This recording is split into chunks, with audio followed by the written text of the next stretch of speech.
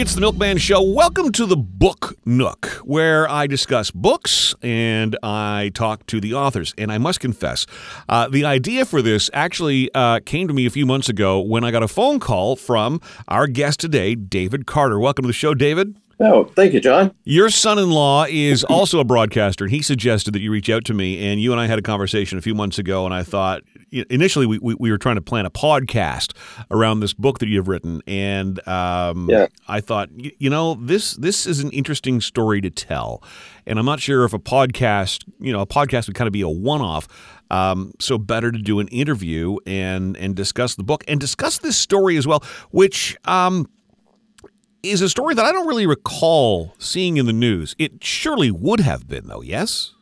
Oh, yes, yeah. It was in the local Toronto Sun, carried, I think, a bit more than some of the other papers, but yeah, definitely. So you're a retired police officer. You worked in Toronto, and the book is called "In My Mother's Home: A Young Boy's Life of Abuse." Considering how many cases a police officer would probably deal with in their life, this one it's obvious why this would be the subject of the book if you had to pick one.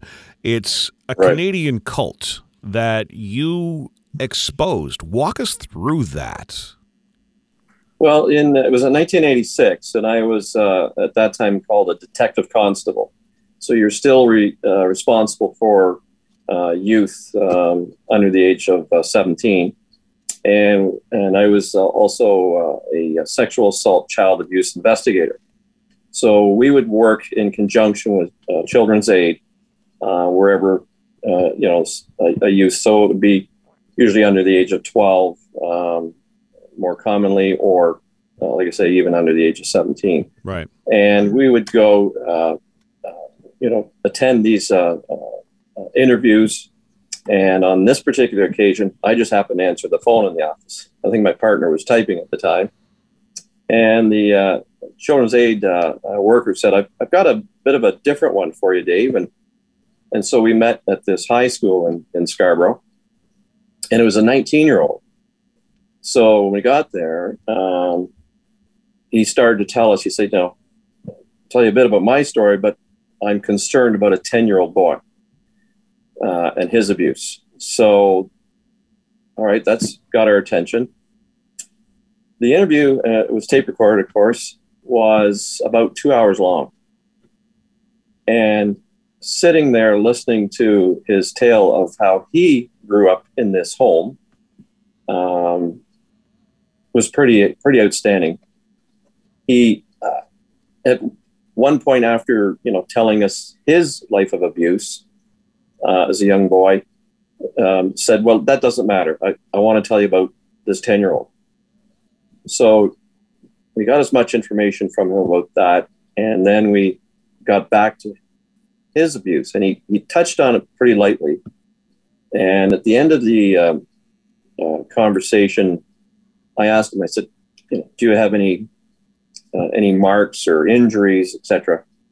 And he lifted up his shirt, and he had 9 slash wounds with some type of a sharp bladed knife that were not healed. So, if you cut yourself or get cut and you get it sewn up, it has one look. But if it's left alone, then it becomes a very, very wide looking scar. Right. And he had 9 of them. So obviously had to be re-interviewed again through me, because now we're looking at criminal activity as far as what he had gone through. So this was in his mother's home. So that's sort of the title of the book comes from. Sure. And he got out when he was 17. And again, he wanted to, let us know about this 10-year-old boy. So that was our investigation. When I left this meeting, and I called our intelligence office, and I said, this thing has all the earmarks of a cult, the way it's falling together. And what do you know about cults? And they said, "We don't know. Well, let us know when you find out." So I called the OPP, and same thing with them. And they said, "Well, I think we've got a tape in the drawer maybe somewhere." a videotape maybe from the States. So we did a press release, and right away I got contacted by a fellow who ran an organization that dealt with people getting out of these cults, and it was classic textbook abuse. So the 19-year-old's mother was a self-proclaimed pastor, and she was the one that ruled the roost and held all these prayer meetings in this home. The picture in the front of the book is a hand sketch drawing of how the house, it's a fieldstone house. And it looks very quaint. It looks like exactly what I think most Canadians would probably covet if you could have that, by a lake or a river. It looks very cozy. Yeah, yes, it was, and it was in a suburbs of Scarborough at the time. And when we did our investigation, it had been closed and boarded up. But the 19-year-old, he was able to describe the home and what took place, and the beatings and the abuse and the not being, suffering from a toothache. Well, we'll pray for you. It was just horrendous what he went through. And so our goal was to get the 10-year-old boy out. Where does a 19-year-old, where does he get that intestinal fortitude? Where does, if you grow up in that, how do you know that what you've been through is wrong? I mean, obviously, I think you've just got a sense that this is not right. But how is he just able to go, yeah, don't worry about me right now. I'm worried about this 10-year-old. That sounds like a very remarkable human being you were first dealing with. Yeah, it is. It's all part of what this other fellow's group, this organization that he ran, part of their deprogramming people. So you tell me you're in a church. Okay, is it on a Sunday? Oh no, it's Tuesday night, Wednesday night, Friday night, and Sunday. Oh yeah, is it like an hour, 2-hour service? No, it's 8 hours. Goes all night. Oh, okay. And do you sing hymns? Oh no, well, but there's the odd exorcism. So this sort of stuff that goes on, and then once they get out and they sort of talk to counselors or say another priest or minister or someone, right, and then kind of find out, well, all my friends, this is what they do. Like the general population does this. I'm subjected to this kind of abuse and this type of treatment, and it's a brainwashing. It doesn't take long for them to get you into or their hooks into you, and you're stuck. Highly intelligent people get stuck in these things, and it's sad. The worst part is when this 10-year-old boy is in this home, the abuse is going on, and there's adults in there, and they're watching this. But they think that this pastor is the conduit to God. Whatever she says is direct phone call from him. It's so they think that must be normal.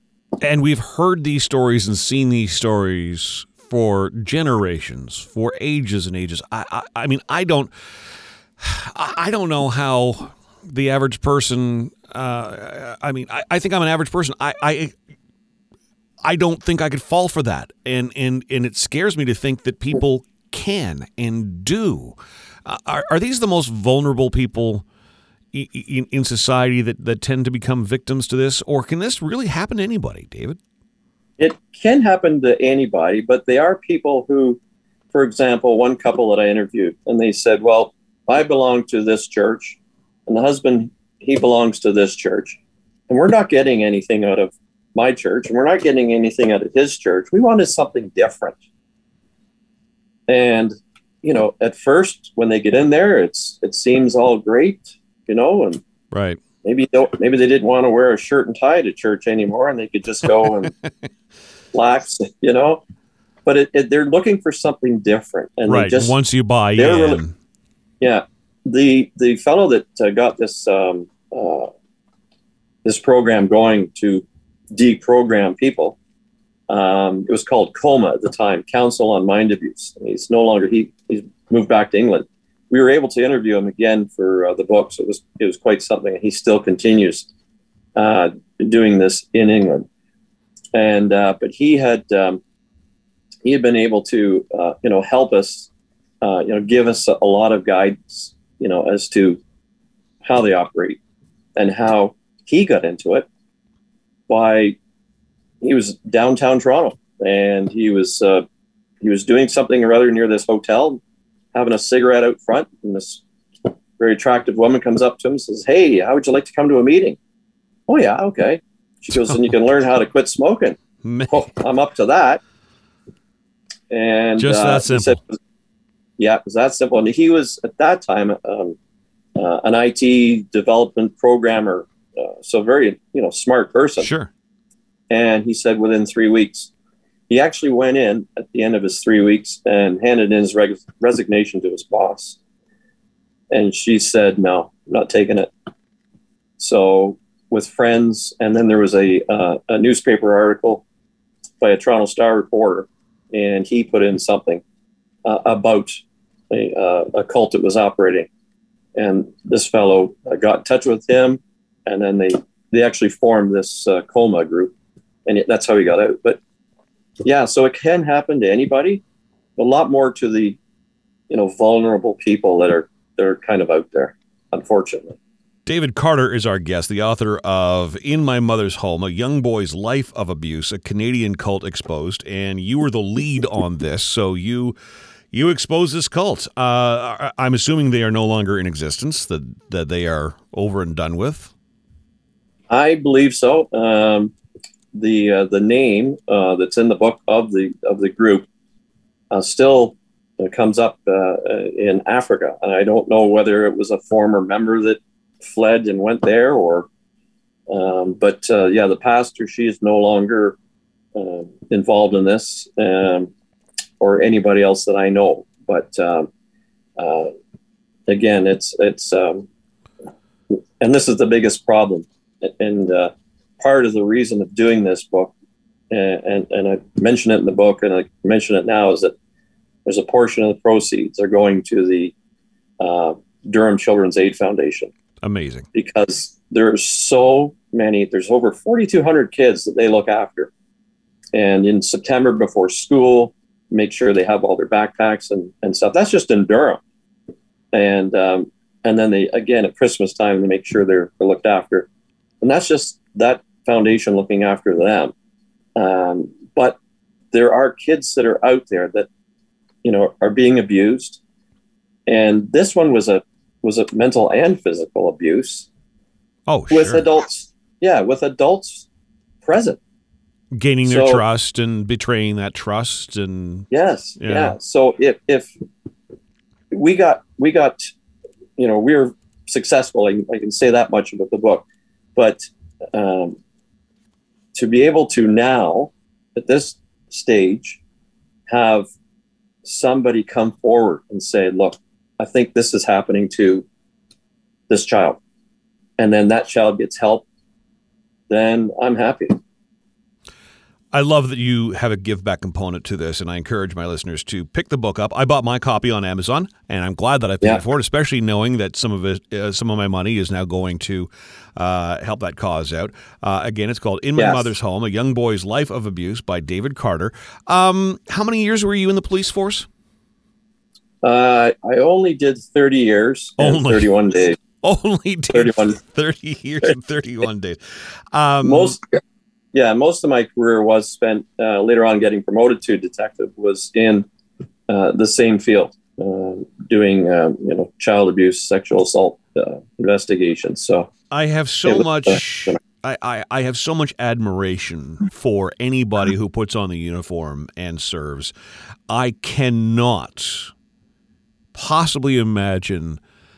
This is just one story out of a 30-plus year career. I can't imagine some of the things that you experienced. Can I ask you a personal question?